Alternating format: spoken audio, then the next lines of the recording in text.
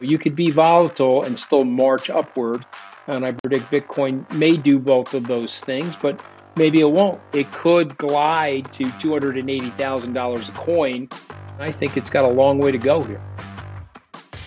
Hello there from Bedford. How are you all? Welcome to the What Bitcoin Did podcast, which is brought to you by the mighty Kraken, the best place to buy, sell and trade Bitcoin.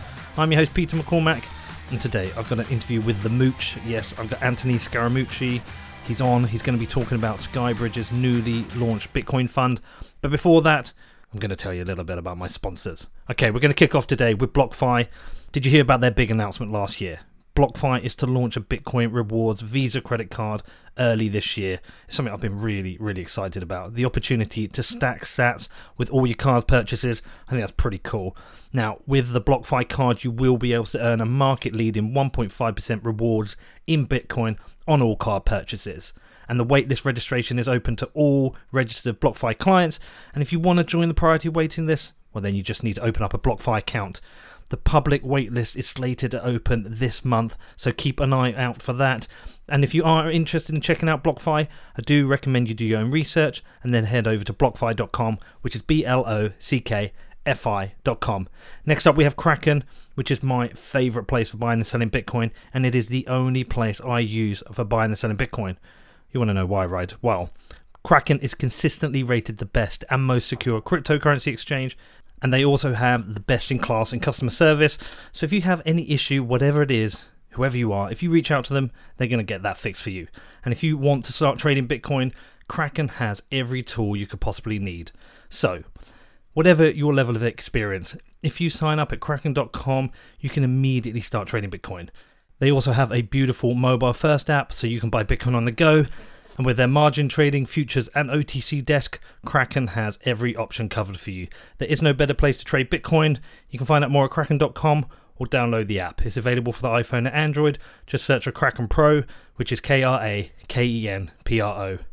Okay, so onto the show today, and I have the Mooch on. For those of you who do not know Anthony Scaramucci, he is the founder of SkyBridge Capital, an investment firm which has over $9 billion in assets under management, and they've just announced that they are launching a Bitcoin fund for their clients. Also, some of you may know Anthony from his turbulent 11-day stint at the White House as the Director of Communications for President Trump, which is something we talk about. You don't want to miss that. But we also talk about the fund. We also talk about institutional interest in Bitcoin. So look, a big thanks for Anthony coming on. It was a really interesting conversation. I'm going to do it again with him sometime. I'm going to find out more about this stuff at the White House. But if you do have any questions or feedback, you can reach out to me. My email address is hello@whatbitcoindid.com. Outside of that, have a great week, and I will see you all soon. Right, Anthony, how are you, man? I'm doing great. I'm sorry for all those technical difficulties. You're looking good. Thank you, man. Well, I'm look, loving it's great the to have you hat. on. I'm loving the hat. I can tell you love America by the look of you. I love America. Look, if I could live there, I'd be there. I used to go every month before this COVID stuff. I'd always be in New York or LA or San Fran, and I haven't been since I think February was last time, and it sucks. It sucks. I mean, the last time I was in the UK was in February. Ah, damn. Well, listen, look, we've got a lot to get through.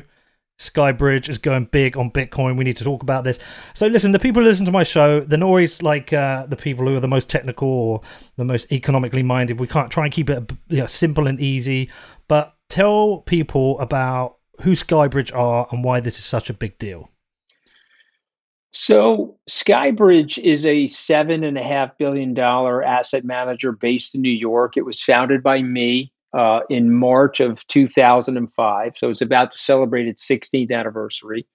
We have 60 employees globally. We have an office in Abu Dhabi. We have one in Florida, and we have a New York office. And so basically, we are a hedge fund manager for the mass affluent. So our idea in the beginning was to democratize the hedge fund space. So if you were a high net worth individual, you had $50,000 or $100,000 that you wanted to invest in a hedge fund, you could come to SkyBridge, and SkyBridge would give you the best and brightest portfolio.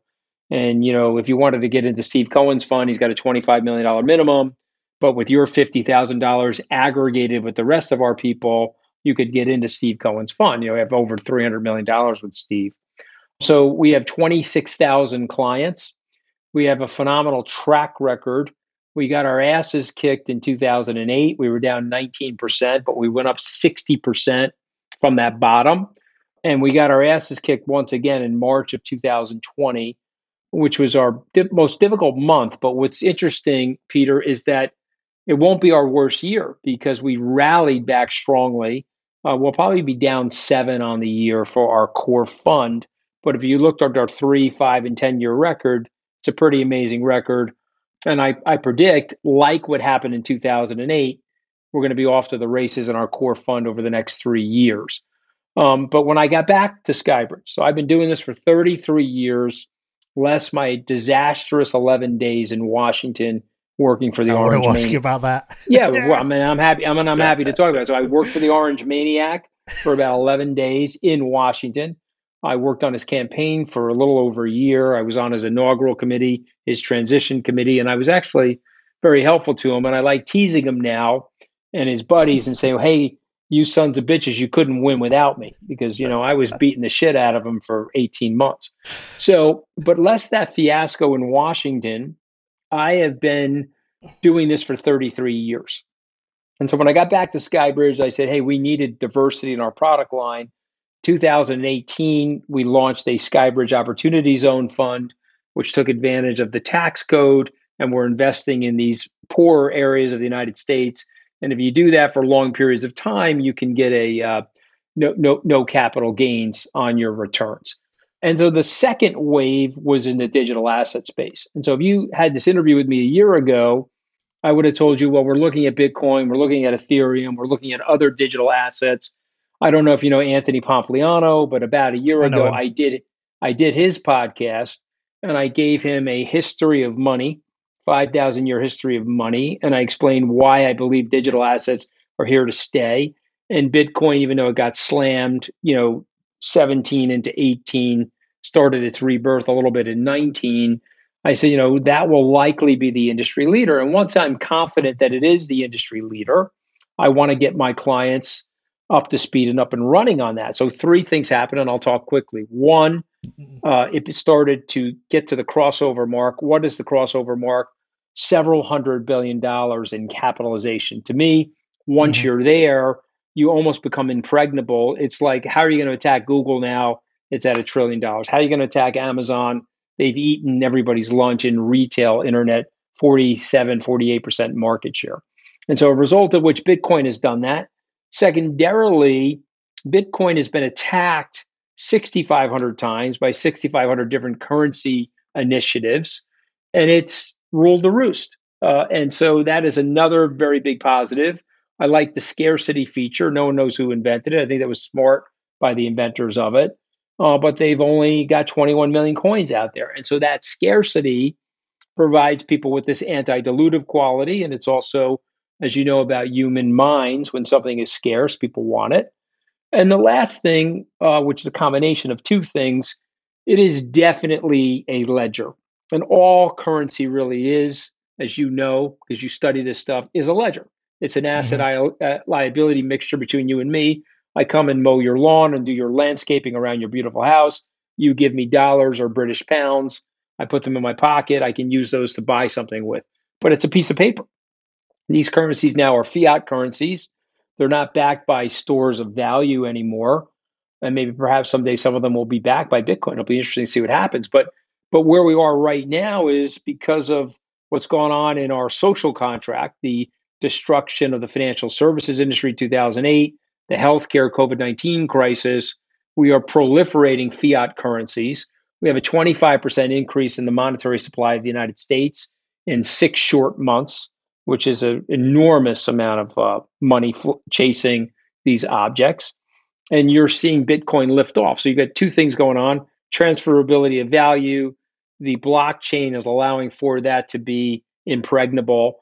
And then the second and last piece to the third thing is Fidelity and places like that. One of the largest asset managers in the world is offering cold storage of Bitcoin. And so now I hit the trigger about 3 months ago. We began our filing processes with the SEC. We opened the fund on December 22nd, last week, actually, at this time. Put $25 million of the firm's capital in the fund. And then we go live turnkey January 4th, where we'll be able to offer this to investors. So for me, I grew up in the blue collar neighborhood. You can probably tell by the way I'm dressed. I actually don't Hmm. give a shit. But I'm a guy that believes that you have to democratize these things. So we have a $50,000 minimum, easy access. It's a 3-month lockup because of the regulatory environment in the U.S. You have to structure it in a limited partnership vehicle, which we did. And we're off to the races. Now, as you would imagine, it's hot right now. Some people think it's in a bubble. Some people think there's a Yeah. correction coming. Other people think it's going to 500,000. I'm probably in between. I don't see why we couldn't have a correction. But I would point out to all of your listeners, this is a network now, and Amazon is a network. And by the way, Amazon has dropped in value 50%, 6 times since it went public in 1997. So, you could be volatile and still march upward. And I predict Bitcoin may do both of those things, but maybe it won't. It could glide to $280,000 a coin, have a $5 trillion market valuation, and still only be half of all of the gold that's been mined in our global society. And I think it's got a long way to go here. All right. Well, listen. Look, I'm glad you did Pomp Show first. It's good to do a warm up for the before you come on the bigger Amen. and better show. Yeah. Absolutely. And remember, I was doing Pomp Show before I had a Yeah. product. Well, but Pomp knows that my show is better as well. Like if you ask him, he'll be like, "Yeah, come on, Pete. It's a better show for Bitcoin." So listen, all right. Look, this is super interesting. Let me ask you: did you have your times where you doubted Bitcoin, where you looked at it and you're like, "No, this Yes. is bullshit"? Yeah, you did. You did. So Yeah. what flipped the switch for you? What was because So that's listen, going to be the thing for your investors. The people they're yes. probably also a little bit like, "What?" And now you're in there. They've got the confidence from you.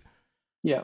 Well, listen, I'm a doubter. I'm a skeptic. I'm always in the belief in the asset management business that you are guilty until proven innocent. It's not a British or an American court. There's no presumption of innocence. And so I actually met with a group of people in Silicon Valley to discuss Bitcoin in 2014. And while I found it interesting, I wasn't comfortable with it. And so why wasn't I comfortable with it at the time? It was trading at $400 a coin. It was hard to buy. People were buying it and storing it on a USB. It was Coinbase and these other things were just sort of getting started. There was a lot of uncertainty and potential hackings of those coins. And then you had a lot of aggressive competition, Peter. And so my attitude was, okay, I like the idea. I understand where it's going. I understand the technological applicability of the blockchain and why it's impregnable, but I was not ready to commit capital because I thought there was still a lot of downside because it wasn't Amazon. And by the way, I'm the guy that misses the Amazon IPO and invests in Amazon in 2002 after it's had 2 down cycles, but I'm looking at its market share and its market share is continuing to expand and they've got the right management team and I'm a big user of their product. And you know what?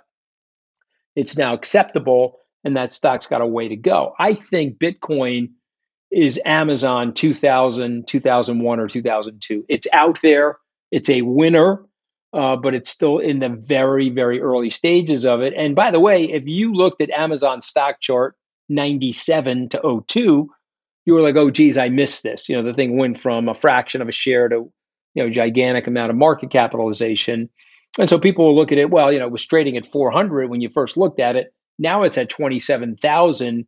You're an idiot. You're coming in the late innings. And my response to that is, no, if anything, we're still in the very early innings. And the reason why is that it's still not fully accepted. It's still harder to buy than you would like it to. It's not a stock or an ETF. It's not properly regulated yet in the United States. There's a lot of things that have to happen here. And I like where we are. And I think we've gotten to that crossover point where I'm comfortable with my money and my investors' money in it. And I'll say something to you, Amazon's not going to zero. Now, I could say that, and then of course tomorrow it'll go to zero. There'll be a nuclear strike or something like that. But you get my point. Yeah, It's a yeah, I get it. proven thing now. At worst comes to worst, we'll be able to sell the warehouses and we'll get a penny on the stock. Bitcoin, I believe, is not going to zero. I believe that the neural network of Bitcoin, the tens of millions of people that are operating on that network have accepted it as a ledger. And, I have adult children now, I'm getting up there, and my millennial children see Bitcoin comparable to gold. If anything, they see it as more portable than gold. They see it as more reliable than gold, easier to store than gold. And, let me put this to you, because this is something I would have said to myself. Well, Hmm. there's no army supporting Bitcoin. There's no natural resources of the country supporting Bitcoin. And I would There have is said an that to army. my, yeah, yes, there is. I'm going to get there in a second. Yeah, But my yeah. point being, there isn't an army like the US Army or the Continental, you pick the army, you know what I mean? And I got that wrong when I originally assessed it from a currency perspective in the history of currency. Because to your point that you were about to make, there is an Mm, army. There's this node network. SkyBridge is operating a full node inside of our server farm inside of SkyBridge now. And nice. there's millions of people that are supporting the network and protecting the network and constantly improving the encryption reliability of that network. So in some ways, this is the classic libertarian ideal where the currency is actually not being protected by a government, but it's being protected by individuals. And since, we broke from the United Kingdom 244 years ago, sometimes individuals can be more powerful than an organized army. Mm.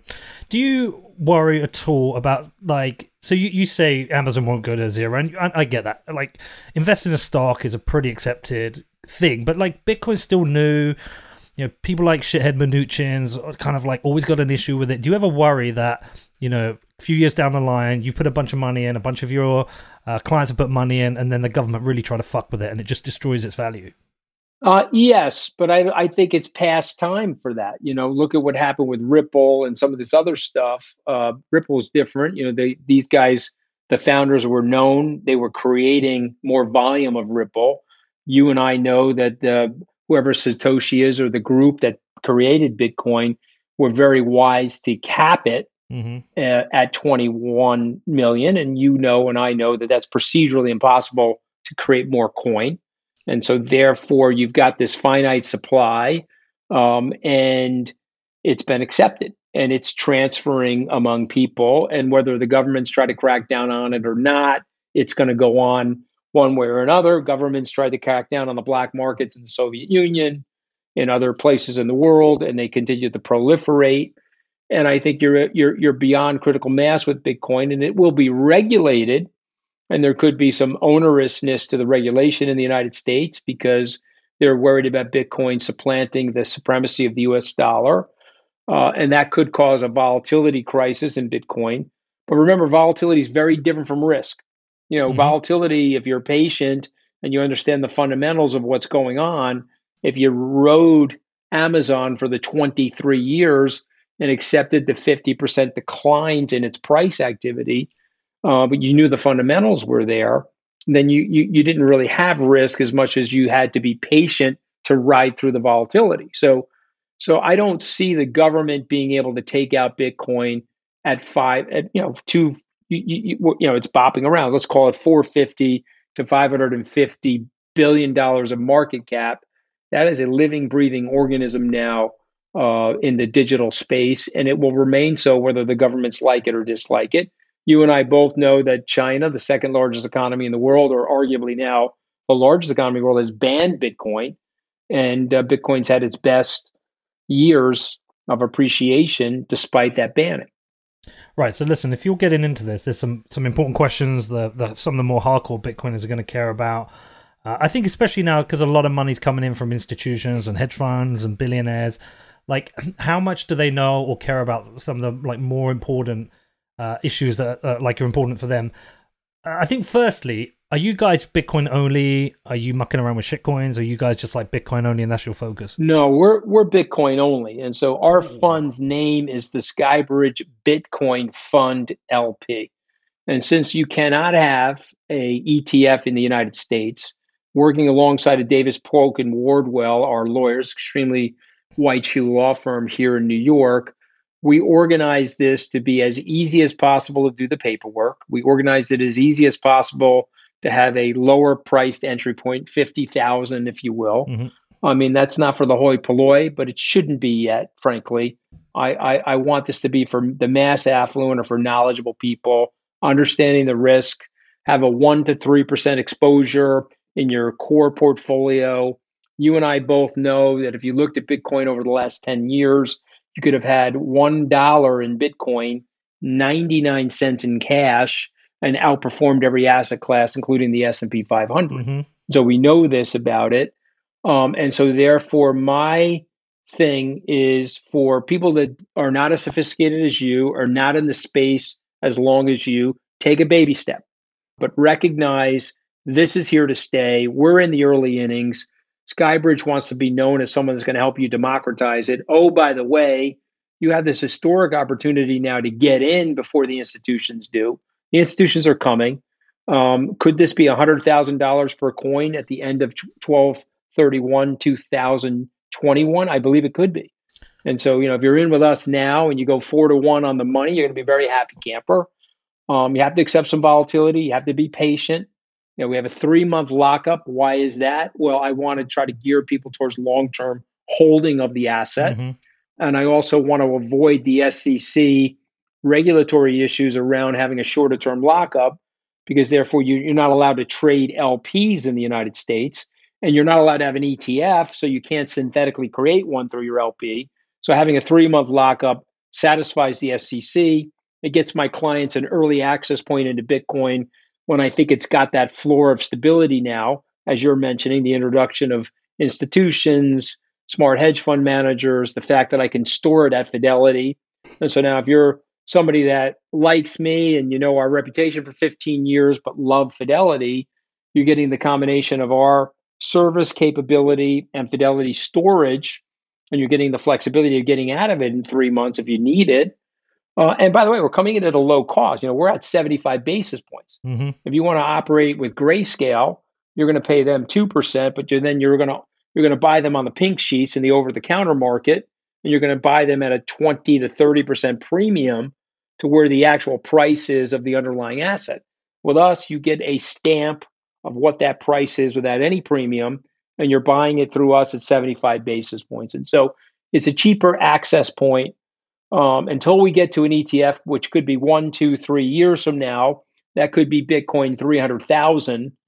We want to provide our investors with an early look, and we're telling them, listen, this could be Amazon. Yes, you missed Amazon's IPO, and you missed some of Amazon's growth, but you're catching Amazon in 2002. Let's take a look at what Amazon did from 2002 to 2021. And I think you're in for a very, very satisfying appreciation in this security, and we've taken it very, very seriously. Mm-hmm. And so we've really tried to dot every I, cross every T. Mixing the metaphor and blowing the metaphor. But you get the point that I'm making. Yeah, man. And listen, you're taking it to Grayscale. Grayscale is where a lot of people have been going. If you're offering at 75 basis points to their 2% and the premium, and also you can get in at $50,000. There should be a lot of interest there. Well, yes, and we've already got, frankly, a lot of reverse inquiry. Of course, we've got to make sure that the people are qualifiable. I mean, they have to go through our compliance issues, AML issues, all that stuff. But yes, we have a lot of inquiry, and if we're right, and I don't want to sound overconfident. I've been humbled in my life many times. I've been fired a few times. I had a disastrous firing from the White House. I want to say this with a lot of humility, but I got a lot of conviction too, and I've done a lot of homework on it. And so if we're right, this is a really good entry point for people, and we're able to provide them with the ability to get in at a lower cost than Grayscale without the premium. Remember, it's not only the 2% you're paying Grayscale, but you're coming in at a 20 to 30% premium. And so, some people are already starting to switch out of Grayscale, flowing into SkyBridge to take advantage, where they're selling it at the premium up here, and they're taking $1.03, if you will, $1.30, and investing in a Bitcoin at its NAV. And I think that's a really good trade. And I think we'll see a lot of that activity, Peter. Have you spent much time looking at the infrastructure to Bitcoin, the dev community, how they're supported, how it actually works? I mean, I've been putting pressure on people that are involved in Bitcoin in a way, like the exchanges to try and support the developers. But also recently, I've been putting a bit of pressure on people to try and support Coin Center, because Coin Center do a lot of the work, heavy lifting with the regulators down in Washington, especially with what's going on right now. Have you looked at that? So my the president and chief operating officer just participated in something where it's a non-for-profit, where young developers are operating on the architecture of the system and the nodes and improving the architecture of the system, where he's been involved with that non-for-profit. And yes, we are starting now to get more affiliated with the coin centers, if you will, and the people that are going to be lobbying the government to explain to the government that this has value to the government, to allow this ecosystem to exist and to proliferate and to frankly flourish. When you think about it, you might be, it's hard to peg the dollar to gold for all of the reasons. You just have to take a satellite photo of Fort Knox and you'll get a sense for what I mean. But man, if you could start pegging portions, or you could have a digital coin emanating from the United States that has a basket of these securities, or maybe it's just Bitcoin, all of a sudden the ideas behind Bitcoin, the potential appreciation for Bitcoin become very, very real. And so, yes, we want to be involved with that. We want to do that. I mean, again, the first thing that we did at SkyBridge, even before we announced the launching of the fund, was to establish that node, because I want people to know that this is not a gimmick for us. I may be a disaster as a politician or a political figure, but I've done a pretty good job growing two successful businesses. And, I've been steeped in fundamental training over the 33 years of my investment career. And I grew up in a blue collar family where my dad was a crane operator and an hourly worker. So I've been in a negative subsidy to my parents since the age of 15, where, my work has had to go to them to help them. And, but yet I was able to create some level of financial independence in the United States. So I'm a turtle, I'm a slow mover. And so I couldn't get there in 2014, but you know what? I'm more comfortable at 27,000. That probably sounds ridiculous because we now have the benefit of hindsight, but I'm more comfortable, Peter, at 27,000, knowing what I know about Bitcoin now, its overall market capitalization, the nodes, the circuitry, the network associated with Bitcoin, its level of destruction of its competition. Again, attacked over 6,500 times, and here it is at $500 billion. I'm more comfortable with it at 27,000 than I would be at 400, if that makes sense. No, I get it. Somebody that really understands it would actually say, "Wow, that does make sense." No, I get it. Like when it dropped to 3,500 earlier in the year, I wasn't buying. And ever since it's been cleared 10, gone to like 11, 12, I've been buying more. I get it. You get more of a confidence when certain things happen. I think things like what Saylor did with MicroStrategy and what's happened with Mass Mutual and what you guys are doing. And there's so much activity now, so much happening that you get a lot more confidence from other people. I get that. I think a lot of people understand. Well, Saylor and I have become close. So I interviewed him for my Salt Talks. I interviewed Plan B for my Salt Talks. I know if Raoul Paul, you probably had him on. I interviewed him as well. And Saylor and I have become close because Saylor is an intellectual.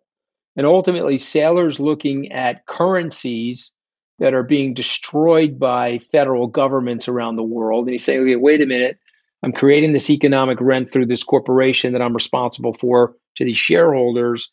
And the profits are coming in, but the money's being devalued by the government. So the government's going to tax me, and they're going to devalue the money that I'm getting paid in. So I have to find a store of value. Gold is obviously still, and it has been for 5,000 years, a store of value. But if you really understand this network and you really understand this ledger, this is a more valuable, and should be, frankly, over the next 25 to 30 years, more valuable than gold if you really understand what it is. And so I applaud Saylor for defending his shareholders and defending the preservation of their value by moving a lot of his assets into Bitcoin. Next up, I talked to the Mooch more about the SkyBridge Fund and his time working for Trump. But before that, I do have a message from my amazing show sponsors. Okay, so Last week, I announced my new sponsor, Exodus Wallet, who I will now be using as my mobile and desktop wallet for my Bitcoin. I had been looking for a wallet to use for my day-to-day Bitcoin. I'm using Casa currently as my deep cold storage, but increasingly I am running my company using Bitcoin, so I needed a wallet for this. I needed a wallet for the Bitcoin that I'm receiving and moving around during the month. The reason I like Exodus is because they've absolutely crushed the UX. When they reached out to me, I did download it, I did check it, and I was like, wow, this is so easy to use. So do make sure you go and check out the Exodus wallet. That's available at exodus.io. You can search for Exodus on the Apple or Google app stores. Look, if you search for Exodus in Google, you're going to fight them. Also, going to talk about Casa. Now, Casa is the absolute very best in Bitcoin security. I've been telling you this for ages. If you haven't got your security shit together, come on, what are you doing? Bitcoin has been mooning. Some of you have been making some good money. Definitely go and check out Casa. And if you've got any questions, you can reach out to me. You can ask me. You can drop me an email, drop me a DM on Twitter. For me, it's given me so much peace of mind. I am no longer exposed to my own mistakes, attacks, hackers, device failure, and all the things that can go wrong. That means you can lose your Bitcoin. And you want to be the same. You do not want to take this risk. And Casa has a product for every Bitcoiner. So with Casa Gold, you get triple the security of a hardware wallet. And that's only $10 a month. So that's a no-brainer. If you want better security, then with Casa Platinum, you can get their 3 or 5 multi-sig. Now that is the best protection for large Bitcoin holders. And that also comes at a great price. And with Casa Diamond, you get the full service offering. That includes a customized personal security review, inheritance planning, and of course, they're best in class in security. There is no better time to upgrade your Bitcoin security and get total peace of mind. You can find out more at keys.casa, which is keys.casa. And last up today, we have my friends over at sportsbet.io. I'm going to be heading over to see them soon. As soon as the planes are flying, I'm going to be off to Estonia. We're going to be catching up. Got some ideas I want to work on with them. Now, they are the best place for online gaming, and it's because they accept Bitcoin, because they're Bitcoin badasses. They put a Bitcoin logo on the front of the Southampton shirt. They're also the betting partner of Arsenal. So if you see Bitcoin logos around stadiums or on shirts during Premier League matches, it is sportsbet.io you have to thank. And they also have a market for everything you could possibly be interested in. Football, tennis, US sports, motorsports, even esports. Every sport you can possibly think of is there. And for new customers, they always have a range of promotions. Just head over to sportsbet.io/promotions to find out more, which is sportsbet.io/promotions. You guys did 25 million. You've announced you've done 25 million. Is that 25 million of your own capital, or is that 25 million? Yeah, it is. Firm's capital. So the firm's capital, that would be my capital, my partner's capital. That would be some of our outside shareholders are in there. And so it's a mixture of people. But yes, it's our firm and associated capital. I thought 25 million was the right number, and that's what we started with. Obviously, we've gotten some. I don't want to jinx myself or anything, but we're probably up 15 to 20% on the position. Nice. Are you already thinking of doing more though? Well, me personally, yes. I'll all my funds. I don't have a personal trading account. Okay. I always thought that was the wrong thing to do. So my money's in the hedge fund of funds. It's in the real estate fund, which I described to you, and it's now a portion of it has gone into the Bitcoin fund, and I'll be adding to all 3 of those funds like I do every quarter. So, the good news is I live well below my means. The income that I'm getting from my clients, I take a portion of that and I chop it up between those 3 funds. I put it back to work so that I'm eating my own cooking alongside of the client. So, okay. I'll be adding to the Bitcoin fund, but the Bitcoin fund will be open to outside investors January 4th. That will be the Monday after the new year. And you can go to skybridgebitcoin.com. And it's not operational yet, but it will be on January 1st. And then you can point and click, and we can take subscriptions there. Who's the bigger bull, you or Brett, on Bitcoin? I spoke to him. It's interesting. Yeah, it's interesting. I would say that he's the bigger bull in the sense that he describes himself as a Bitcoin maximalist.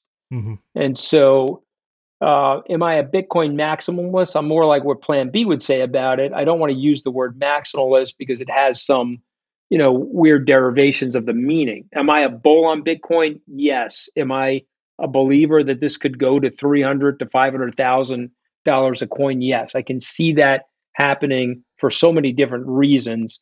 But I think Brett is probably more passionate about it. I have been historically more cautious, frankly. I'm probably a little bit more flamboyant when it comes to my mouth in politics, but you would find me surprisingly more cautious when it comes to investing. Right. Okay. So let me ask you another thing. How much of this is about the 21 million with your type of investors and clients, and how much is it that you guys actually think about or care about the other properties, the censorship resistance, the seizure resistance, how it's used by people in let's say Belarus right now who are protesting against Lukashenko, and some of them are surviving on the fact that Bitcoin is being sent to them. We've got the people in Nigeria who are campaigning against for the end of the end SARS movement. We've got a lot of people around the world who are relying on Bitcoin for quite anarchist things, and therefore things like privacy are really important.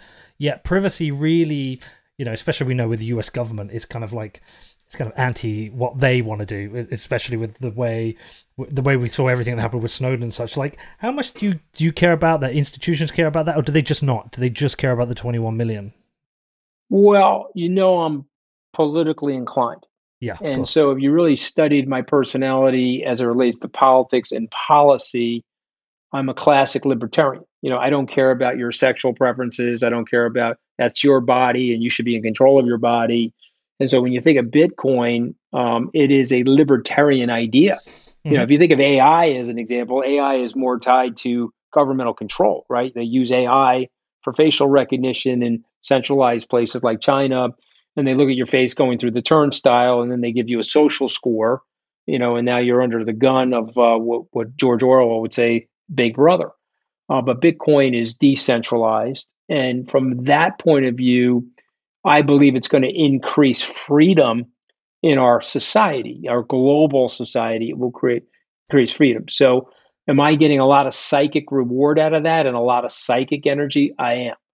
If you're asking me a point blank question, do investors care about shit like that? They probably don't. They want to make money and they want to be with things that they think are fundamentally sound. They're going to go up in value. But you're asking me personally, I am. Yes, I believe that it's sorely needed in our society right now because there's a tug of war going on right now between government and individual.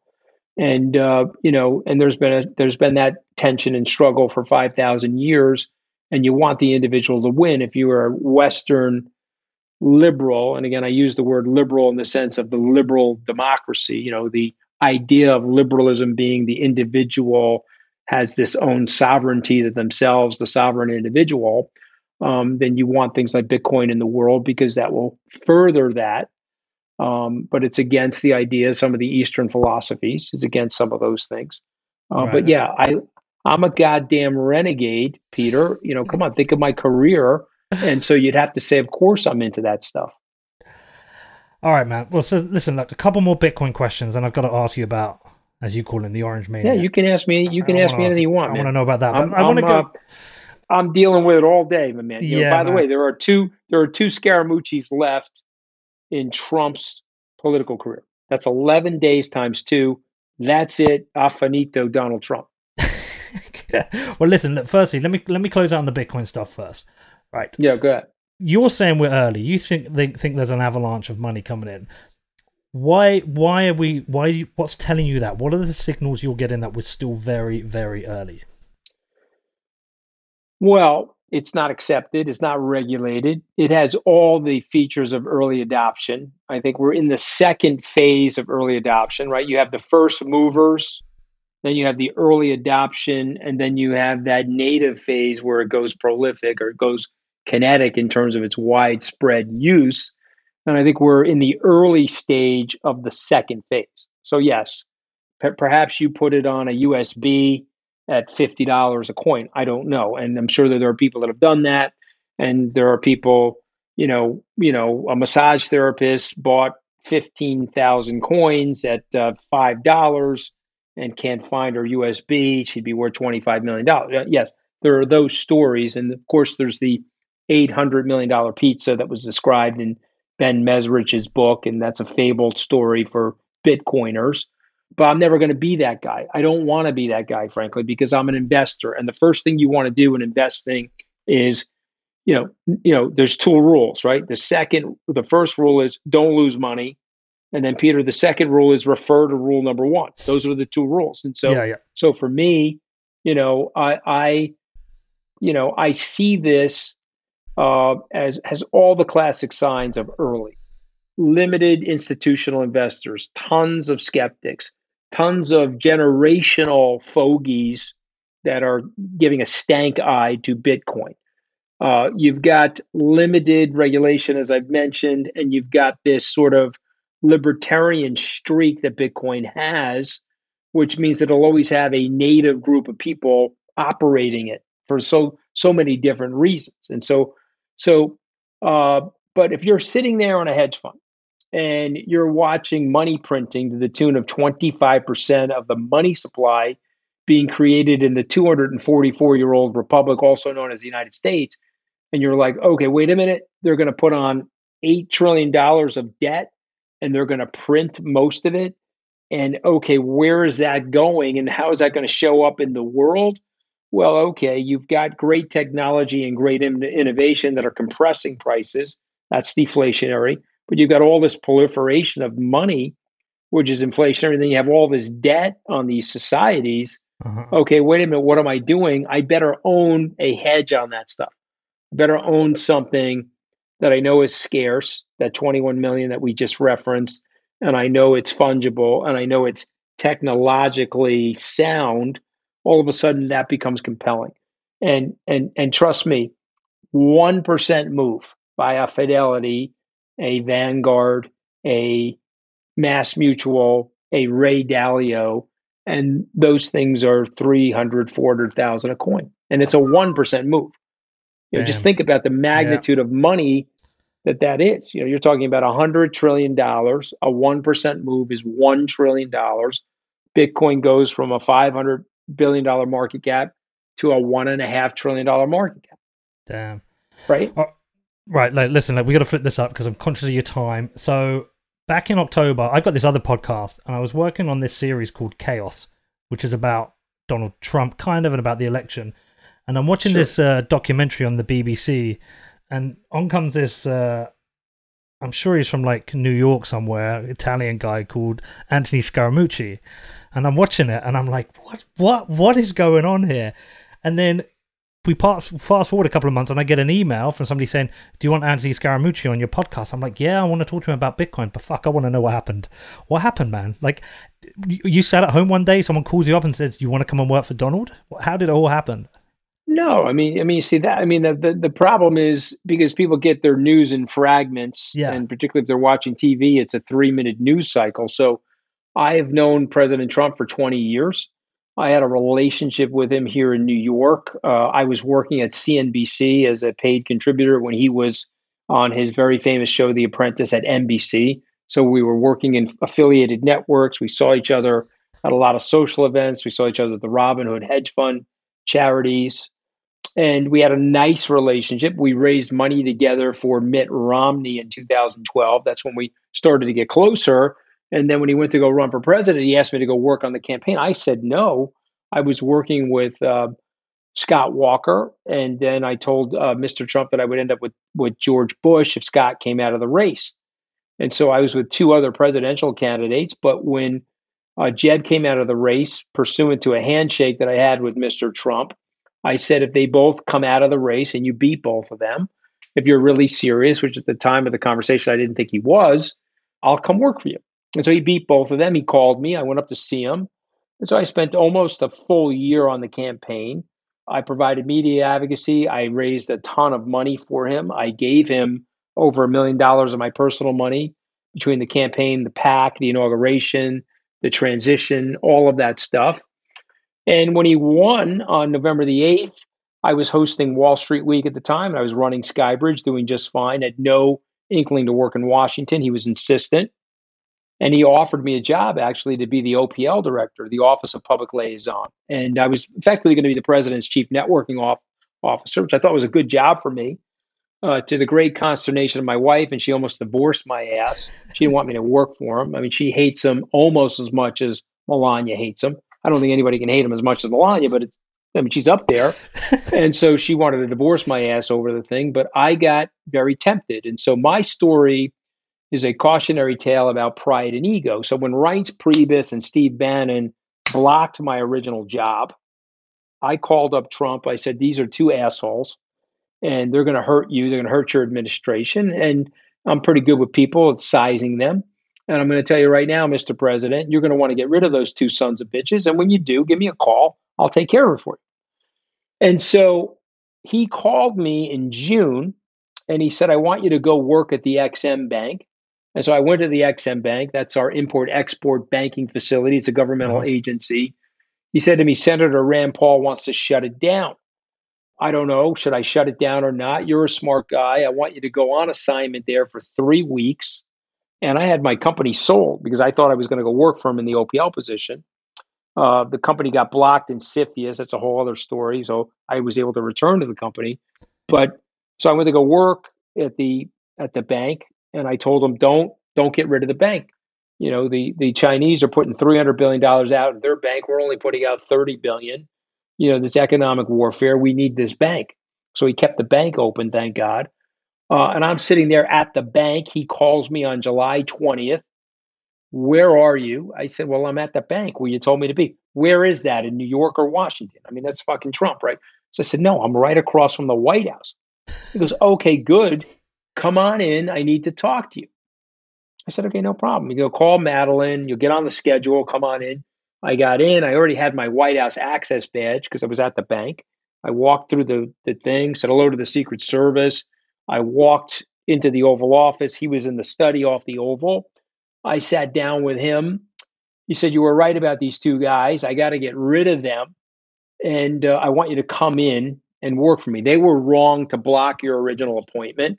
And I need you to come in and take care of this for me. So that's a 20-year history. That's a full year of working for him in the administration, in the campaign, if you will, and the transition. I was one of 16 people on his executive transition team. So I went to go work for him.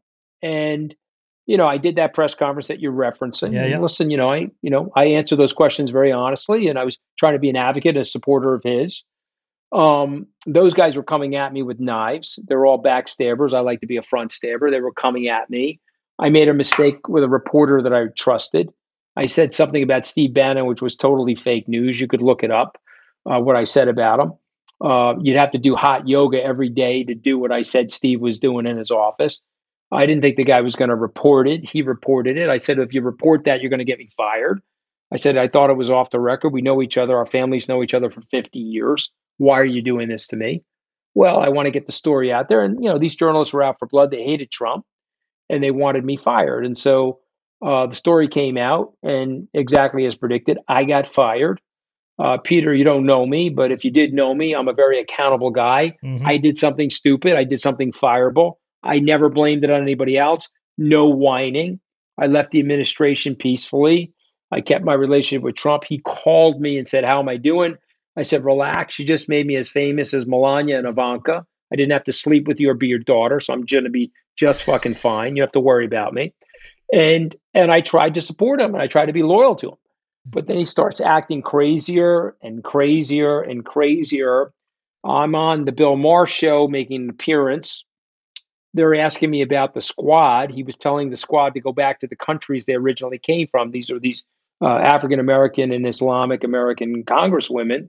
I said, geez, I wish he wouldn't talk like that. They used to say that to my Italian American grandmother 100 years ago. That's a racist, nativist trope. And the president shouldn't talk like that. It's not serving his interest to talk like that.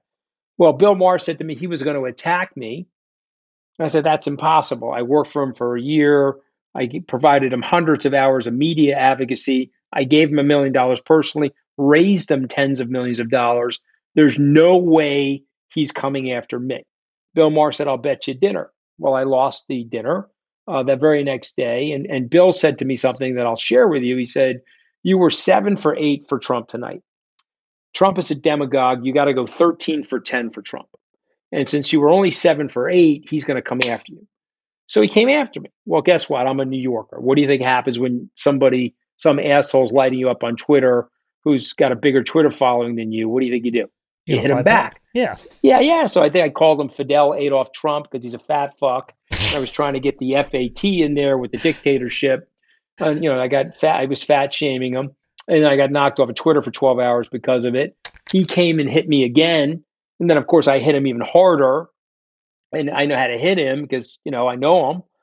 And then he did something that is unconscionable, unforgivable, and is a red line. What is that? He went after my wife. Ooh, Who fuck the that guy. fuck does that? Well, he My does. wife is a residential. My wife is a residential housewife in suburban America. He's attacking my wife using the presidential Twitter feed, which is a Super Bowl audience times two. And so I said, okay, you're going after my wife. That's it. I'm not Ted Cruz. I took the gloves off and I started the cage match. Yeah, man. Well, And and I Ted Cruz started this took it. out saying, I started it out sheepishly saying, and I'm just being a dick, but as I tell his buddies, the guy couldn't win without me because once I turned on him in August of 2019, I hit him as hard as a person could hit him, and I stayed on him for 18 months. And I will tell you this: I did heavy damage to the son of a bitch because I was doing local radio in Michigan, local television in Michigan, Pennsylvania, Wisconsin, and I was doing get out the vote drives even during the pandemic.